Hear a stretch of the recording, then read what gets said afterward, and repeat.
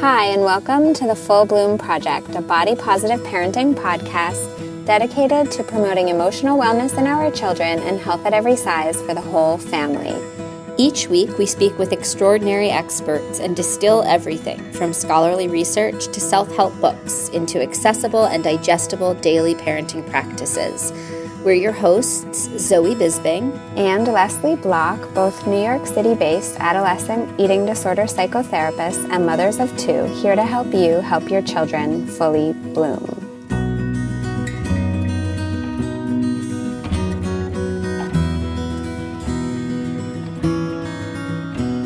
This episode of the Full Bloom podcast is brought to you by our forthcoming body image group for parents, which we're excited to announce will begin on October 21st, 2019. This group will meet virtually on Monday evenings for 6 weeks, and it's designed for parents who want extra support working through their own body image concerns. So often we hear from our guests that kids are watching and learning from their parents. So parents need to start body-positive parenting by looking at themselves. A lot of parents may feel like their own struggles with their body or food hold them back from being the best possible role models for their kids. If that sounds like you, this group is an amazing opportunity to get support in overcoming insecurity, body shame, and a troubled relationship with food, so you can help your kids do the same. Spots are limited to make sure it's meaningful for everyone who participates. So let us know if you're interested at fullbloomproject.com/course. Again, you can learn more or sign up for the group at fullbloomproject.com/course. And a quick reminder before we get started that this podcast is for general information and education purposes only and is not intended for and shouldn't replace advice from a medical or mental health professional. Welcome back to the Full Bloom podcast. This is episode number 35. This week, we're talking to Andrea Wachter, who's a licensed marriage and family therapist, author, and speaker. We heard about Andrea after reading a review of her book, Getting Over Overeating for Teens. And after learning more about her work, we thought she would be a wonderful podcast guest.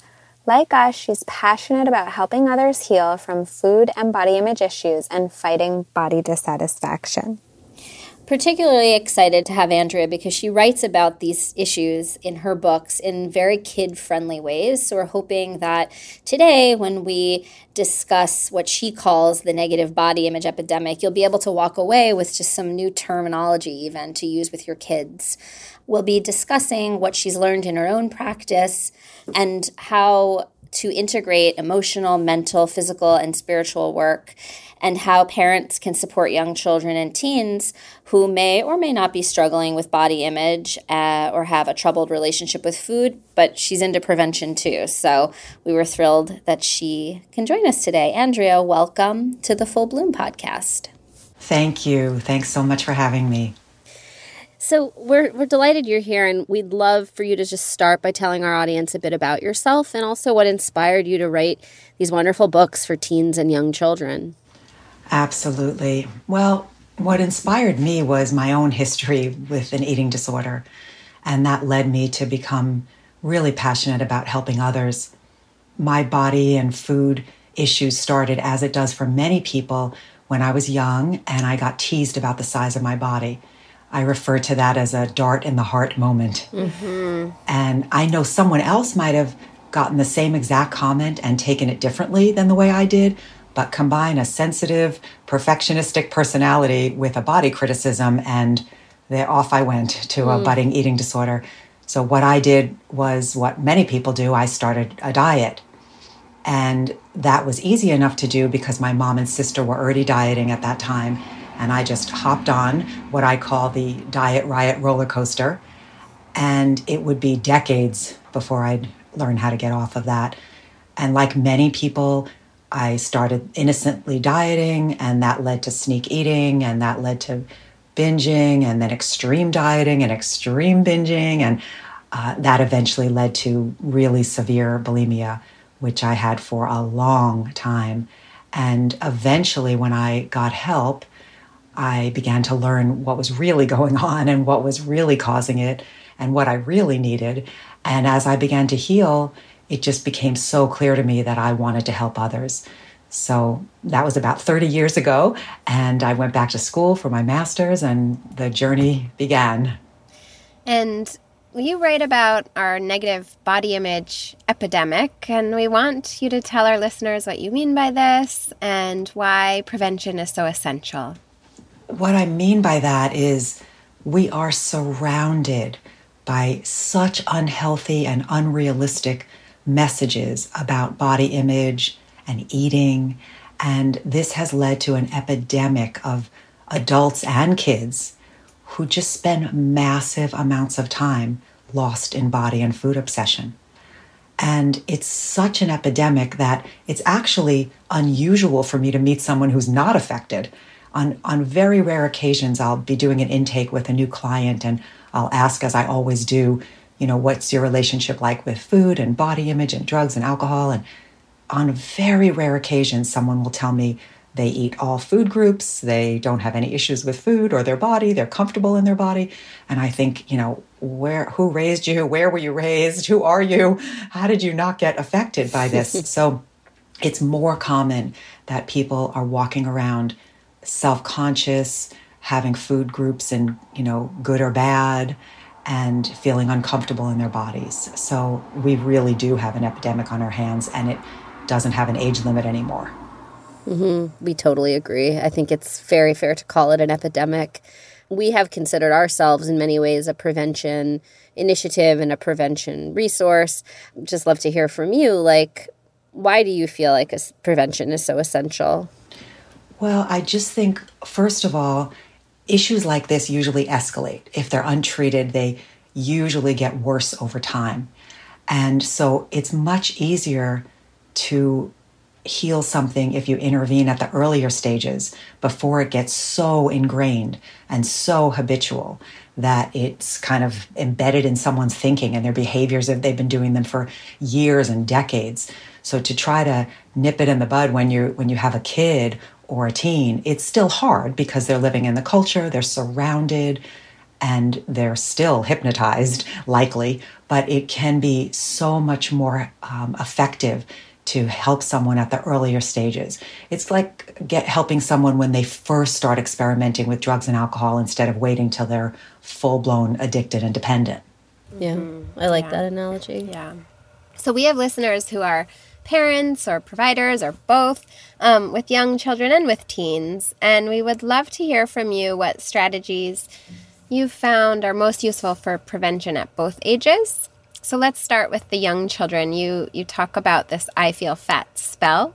And what is that? And what do you think helps young children break that spell? Okay, well, let's see. There are many aspects of helping kids break the I feel fat spell.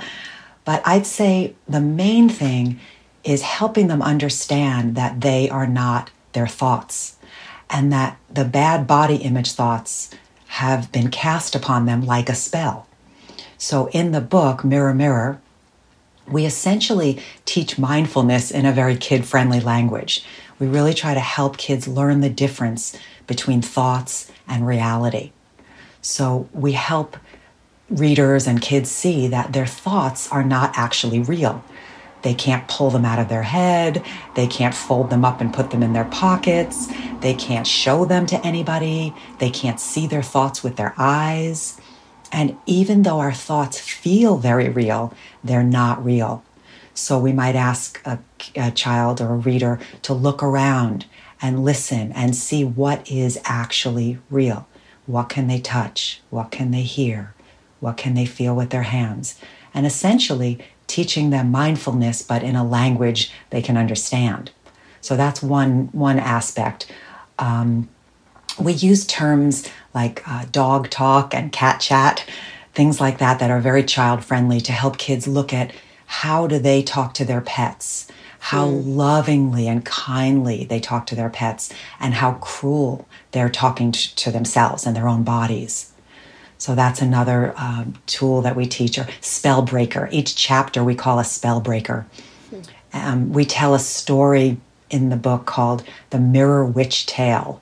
And this takes them to a land where children are all the same internally, but they're all various shapes and sizes, and they're all born free. They're playing, they're resting, they're moving, they're learning, they're eating, they're sleeping. And then one day, some of the kids get cast with this spell, with this I feel fat spell, and they lose their joy and they start to hate their bodies. While other kids don't get affected. They're still playing and learning and eating like they always did. So we ask the readers and the kids to take guesses about why some of the kids get struck by the spell and others don't. And we help them build their inner strength so that they don't have to take on the spell. So that's a little taste of helping kids break the spell. Mm-hmm. I actually really love that. It's and I think it's going to be a very popular giveaway on our Instagram when we offer Mirror Mirror. Great. Let's move on to teens. Okay. Why did you choose to address overeating in your book? And I'm asking in part because I really would love for you to talk specifically about why addressing this overeating is about much more than just making sure teens don't eat, quote, too much. Oh, absolutely. In my teen book, the least amount of chapters is about food. Let's see. I feel like the reason I addressed overeating was because I pretty much had a PhD in overeating by the time I was a teenager. And I also find that people tend to be more drawn to learn how to stop overeating than they are to learn how to make peace with their bodies or stop undereating. So I find that's usually a hook, because people don't generally come to me and want to learn how to stop undereating or accept their bodies, because those are what gets them feeling in control and, sadly, what gets them praised in our culture. But most people who struggle with overeating find it to be extremely painful, and they tend to be more open to help with that pattern. But even though the book is titled Getting Over Overeating, it's all about the ineffectiveness of dieting. It's all about healing body image. It's all about helping with thoughts and feelings and spirit and spirituality and so many other things that are underneath an overeating problem. So let's talk about specifically what you kind of define as the 4 key areas for helping teens who are struggling with body image and their relationship with food, and the kinds of exercises that help teens build stronger coping mechanisms. So can you start by talking with us about your ideas and the first idea that you need to address feelings first? Absolutely. So in the book, in the teen book, I talk about a 4-legged table. I call it a stable table. And that if we have a 4-legged table, in order to have all 4 legs be strong and have the table be sturdy and stable, we need to strengthen all 4 legs. So in the case of helping someone get over overeating, the 4 legs or areas that I cover are emotional, mental, physical, and spiritual. I don't use the word spiritual with teens, but I use more teen-friendly language. But I cover those areas throughout the book. So feelings, thoughts, body, and spirit. And just like if somebody goes on a diet and they just address the physical by doing what the culture tells us, which is basically eat less and exercise more, but they don't address the ineffectiveness of diets or their feelings that they're eating over, or the thoughts that their mind is telling them all day long, or other ways to fill up in their lives, then they're not likely to heal. Or if somebody even goes to therapy and they work on their feelings and talking about their feelings, but they don't work on their thinking and they don't work on healing their relationship with eating and food, then they're not likely to heal. So I really stress all 4 areas that need to be dealt with and healed as we go through the book and over time. And let's talk about each leg. Could you talk about each leg in a little bit in more depth? Sure. So the leg of feelings, let's say, learning how feelings are not good or bad, just like foods are not good or bad, and that how to deal with what you feel. I'm big on rhyming, so how to heal and deal with what you feel is a chapter. Learning what to do with our feelings when we have them, how not to stuff them down, how to express them safely, how to tolerate them, how to talk to ourselves when we're having big feelings. So those are some, concepts in the feeling chapters. And in the mental, I talk about having an unkind mind and how we need to upgrade our unkind mind. And similarly to what I said earlier with the kids' book, how not to believe every thought that pops up on the screen of our mind, and how to challenge our unkind thoughts, and how to have a quiet mind at times. I teach the teens in the book about 3 different mind moods that I call unkind mind, kind mind, and quiet mind. So how we can stay on the lookout for unkind mind, which is kind of like your inner critic, and have them really become aware of the way they're talking to themselves and how they would never talk to their friends that way. They wouldn't have friends if they talked to their friends that way. And how the unkind mind and our negative thoughts often lead to overeating, whether that's for soothing or distraction or trying to get a break from it, or to confirm the thoughts. If I hate myself, I'm such a loser, I might as well eat. So really helping them look at the way they're talking to themselves. So that's a little bit about feelings, a little bit about mind or thoughts. And the physical chapters, the physical aspect of the stable table, I talk about, again, the ineffectiveness of dieting and how to go from dieting, restricting, or even thinking you should be dieting, even if you're not.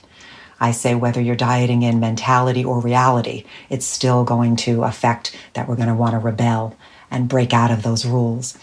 So looking at diet mentality, looking at the inner overeater, and then finding this other place, whether you call it intuitive eating or wise mind eating, or the part of them, how they would feed someone else that they love, and trying to kind of help them get to know this wise, loving part of themselves, and how they would have kind of the biggest do-over with themselves with their relationship with eating.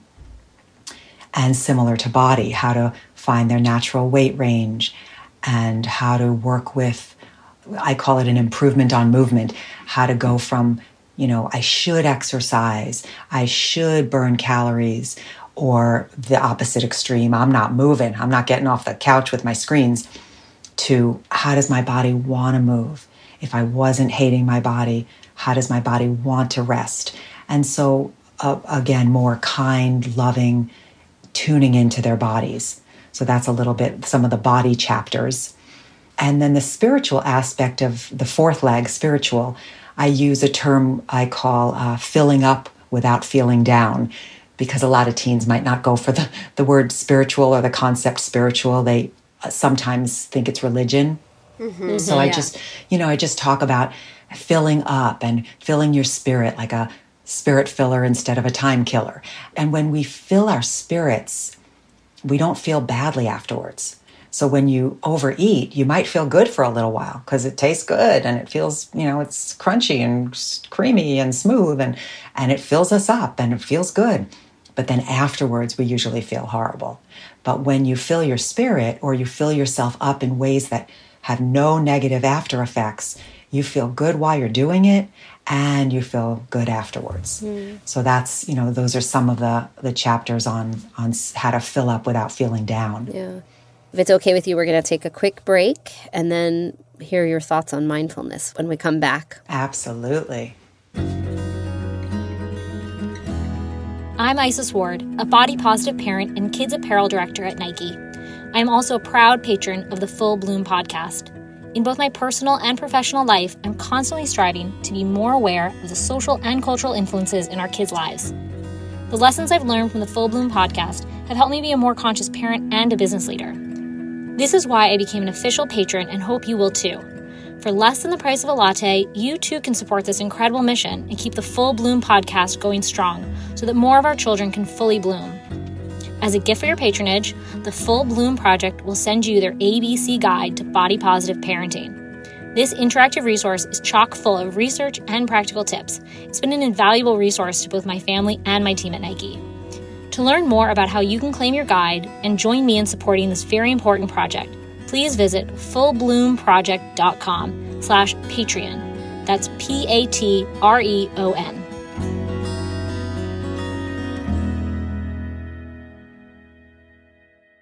And we're back. So Tell us just a little bit more about why you recommend mindfulness and how you recommend it. Absolutely. Well, mindfulness is essentially being in the present moment. And I think when we live based on the past, when we live based on regrets or longing, or we live based on the future, what ifs, or fantasizing about an amazing future we'll have if we just change our bodies, or we just change our friends, or we change ourselves, we really miss life. And all of that, those unkind mind thoughts or future fantasy, if we live too much in the past and the future, not only do we miss the present, but we really give ourselves a lot of ammo to need to self-soothe with extra food, if that's somebody's thing. And most of the people that are coming to me and reading my books, that's their thing. So it's so important to learn how to quiet our minds and how to learn that we are not every thought, and that we don't have to believe every thought, and that our thoughts are really pretty much recycled from the culture around us. And I really try to empower teens. I use the example of animal abuse. Just because those exist, animal abuse and child abuse exist, it doesn't mean that they have to believe it. It doesn't mean that they have to jump on those bandwagons. And in fact, they don't. And so that they can have a self that decides, you know what, I'm not going to agree with this stuff. I'm not going to agree that I have to be a certain way or look a certain way in order to be okay. I can question my mind. I can question the cultural thoughts that are being recycled and handed down. And when they can experience even the simplest moment or two moments of having a quiet mind, of being, feeling the surface underneath them, or listening to a song and not believing the thoughts that pop up, they can start to get a little taste of mindfulness and build on that. And I'm just thinking about, parents listening and, nodding, like hearing what you're saying and nodding, and then asking the question, but how do I get my teen to even be interested in this? To even read the book or to hear what I'm saying. I'm just wondering what you'd say to those parents who can see their teen struggling, but don't quite know how to get them willing to, or even really just to talk about it first. Absolutely. Well, that's the biggest challenge because, many teens tend to be closed and not open for input or especially adult suggestions. So I think, first of all, we don't always have a customer. Sometimes if a teen is struggling enough and in enough pain or in enough doing self-harm, even if it's with their dieting or overeating, we have to intervene. We have to say, I can't sit by and watch you hurt yourself this way. Even if you were doing drugs, I wouldn't sit by and watch. We have to get some help. And you can have a part in deciding what the help is. It could be we're going to read a book together. It could be we're going to go see a healthcare professional together. It could be you can pick someone, you can interview and I'll help you. But there has to be some kind of help if a teen is hurting themselves. I often encourage parents to look for their in using the language that the teen has used. So if a teen is binging, let's say, or sneak eating or restricting and overeating, and the parent sees that they're struggling, but rather than go up to the teen and say, I see that you're eating all the food, there's no cookies and ice cream left and you keep eating it all, we need to get you help. I would see, is there a time when the teen has said to you as a parent, I hate my body, or I can't fit in my jeans anymore, or I'm not going to that swim party because I'm not going to wear a bathing suit in front of them. I would, at a different time, use their language. So, you recently told me that you felt bad about your body, that you were hating your body, or that you didn't want to go to the pool party because you didn't feel comfortable in a swimsuit. I wonder if, we can get help with this, sweetie. This is not your fault. And there's a lot of things that we could do to get you help to feel better about your body. And I want to put out a few ideas and see if you'll pick one. They could write that to them so the teen could think about it, they could say it. But I would start by using the teen's language rather than your own. I actually really like that. And I'm reflecting on the answer you gave us a little earlier when I asked you, why did you write this book about, overeating? And how you were honest and you said that it's a hook. It's like people are concerned about that. They're not necessarily concerned about having more body peace. And yet I thought about that just now because it's similar with a kid. Like, I think that could be more impactful. If a child is saying, my complaint is that I don't fit into my jeans, I do think that could go a long way for a parent to say, I know you were concerned that you weren't fitting into your jeans. And the parent could know that the solution to the problem is not to help the kid fit into their jeans. Like, that's not the solution. Right, and but that's the hook, the possible hook, getting a customer. Yeah, exactly. And to say, I mean, how validating to be like, yeah, you are really upset about the fact that you don't feel comfortable in your body and that you don't fit into your jeans. And to both validate that, and then hopefully a savvy parent then brings up a book like yours or goes to a provider that is going to help them with their body image, not necessarily literally changing their body, and like know your hook and also know that you're not going to then take your kid for the solution they think they're going to get, but rather a much more effective one. Mindful one. Exactly. Well, and deeper. Yeah. Absolutely. And the other thing that a parent, I think, can really do and is so important to do is to work on their own relationship with food and body image. And the kid's going to see that. I was recently working with a mom and she was very concerned about her kids eating. The kid wouldn't come and see me. She said, why don't you come with me to my counselor? And I've been working with this mom for a long time on all these same issues. And I suggested to the mom that she just, without being too obvious, just start mentioning very casually what she's doing herself with food and body image. So like if they sit down at the table and the mom finishes her dinner and then brings out something for dessert, that maybe the mom might say out loud, oh, I think I have room for like 3 bites of this and then I'll just be perfectly full, perfectly satisfied, or just be totally comfortably satisfied, or whatever words, that she might use. Or I actually think I'm full. I'm really had a perfect amount of food, or I'm using the word perfect, but I really don't usually use that word. So I really feel comfortably satisfied. I think I'm going to save my dessert for a little later. Or I think I'd rather pass on the pasta and save room for those cookies I just made. Or I think I'm just going to have, that's enough for me. And, things like that. So that the mom, or I'm learning this hunger and fullness scale at therapy. And I wonder if anybody else wants to try it with me. And you notice where you are on the hunger and fullness scale. And you try to eat when you're about a 3, so you're not really super duper hungry, but you're hungry, and you try to stop when you're about a 7-ish, so you're not stuffed, but you're politely full. And I'm wondering if anybody else is game to try it with me. Sometimes, like in her case, the younger boy he's like, I'll try it.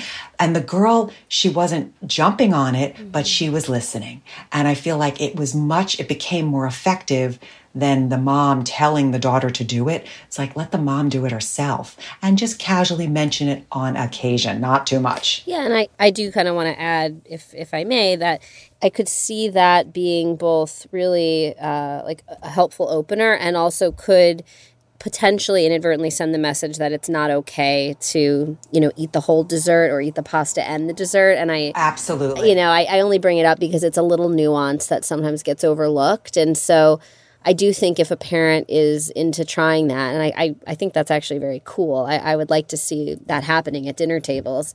If you're going to say, hey, I'm noticing that I only really want a little bit of dessert, or I'm going to save my dessert for later, or even say, wow, this is so delicious and I'm really enjoying this.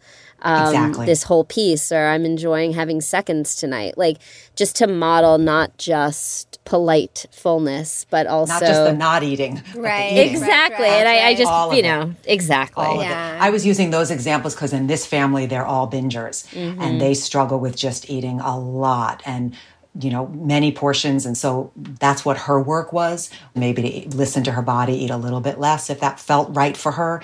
But everybody's so different, and every meal is different. Every snack is different. Absolutely. Mm-hmm. And one of the things that I wanted to hear more about from you was the work you do with mindfulness. I know that you do some work on Insight Timer, which is another tool aside from the book that I wanted you to introduce to our listeners, and just to talk with us about how to help introduce mindfulness into our lives as parents and also our lives in parenting so that our kids can be familiar with mindfulness from an early age. Absolutely. Well, practicing mindfulness ourselves and with our kids is so essential.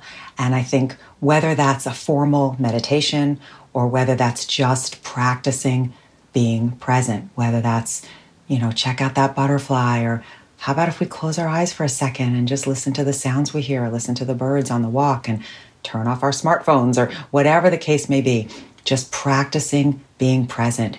Even in, moments throughout the day. It doesn't have to be, 20 minutes in a lotus position, but it can be.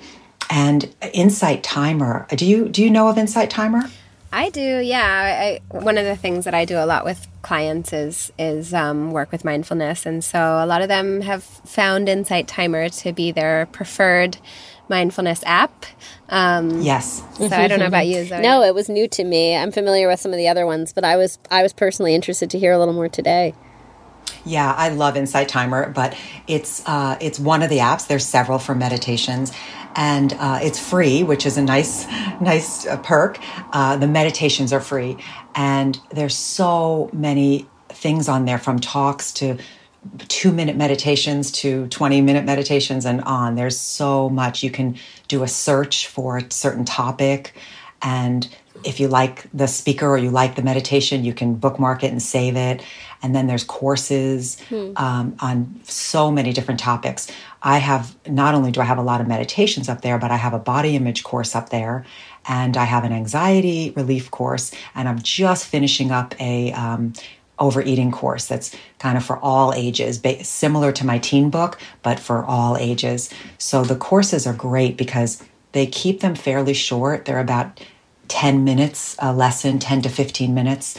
And there are 10 lesson courses and 30 lesson courses. It's just a great tool for clients to use throughout the week. You could, do a course together, and they could listen to it and come in and tell you about it, or do a meditation, a short one with them in session, or they could do it at home. It's just a really user-friendly app with a lot of resources. But I love being able to personally put my stuff up there because I can reach people all over the world, and it's just a great resource for people. I'm going to definitely check it out, and we'll connect people through the show notes with your particular courses and, of course, the app. So I'm mindful of time, and we're not going to let you go without asking you our signature question, which is, if each parent listening to this podcast took away and did just one specific thing on the regular, what's the one thing you would recommend they do to help their child fully bloom? Okay, one thing. That's tricky for a gal like me. I'd have to say stop fat chat. Fat chat is a term that I use to describe speaking negatively about your own or anyone else's body or food choices.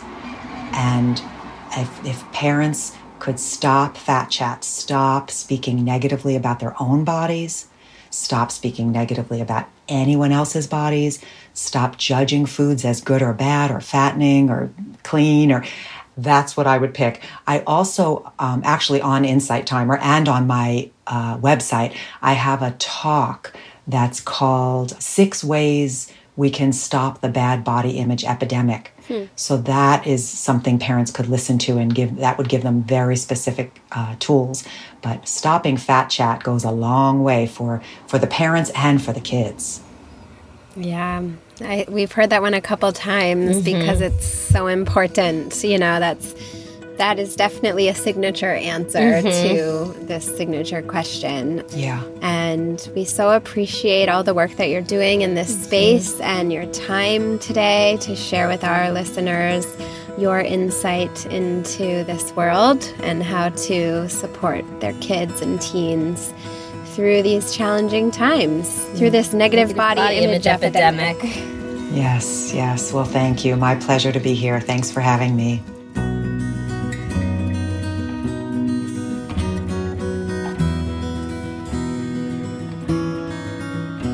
So, Leslie, I want to come back to this topic of mindfulness. We started talking about it with Andrea, and I know she's done a lot of work with it. And I know you do a lot of work with mindfulness in your practice. And I didn't feel fully satisfied. I want us to talk a little bit more about mindfulness. I wonder if, can you share a little bit about how you teach it in your practice?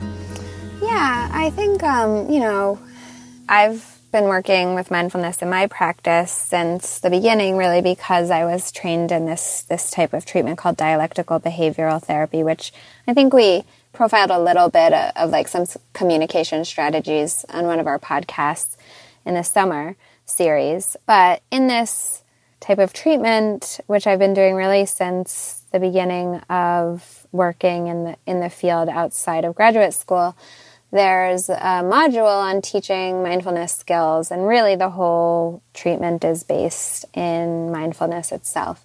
So it's always been part of my work with clients, although I do tend to use manualized-based treatments, but it kind of comes through. And I start usually by teaching them about the what and the how skills of mindfulness, observing and describing and participating.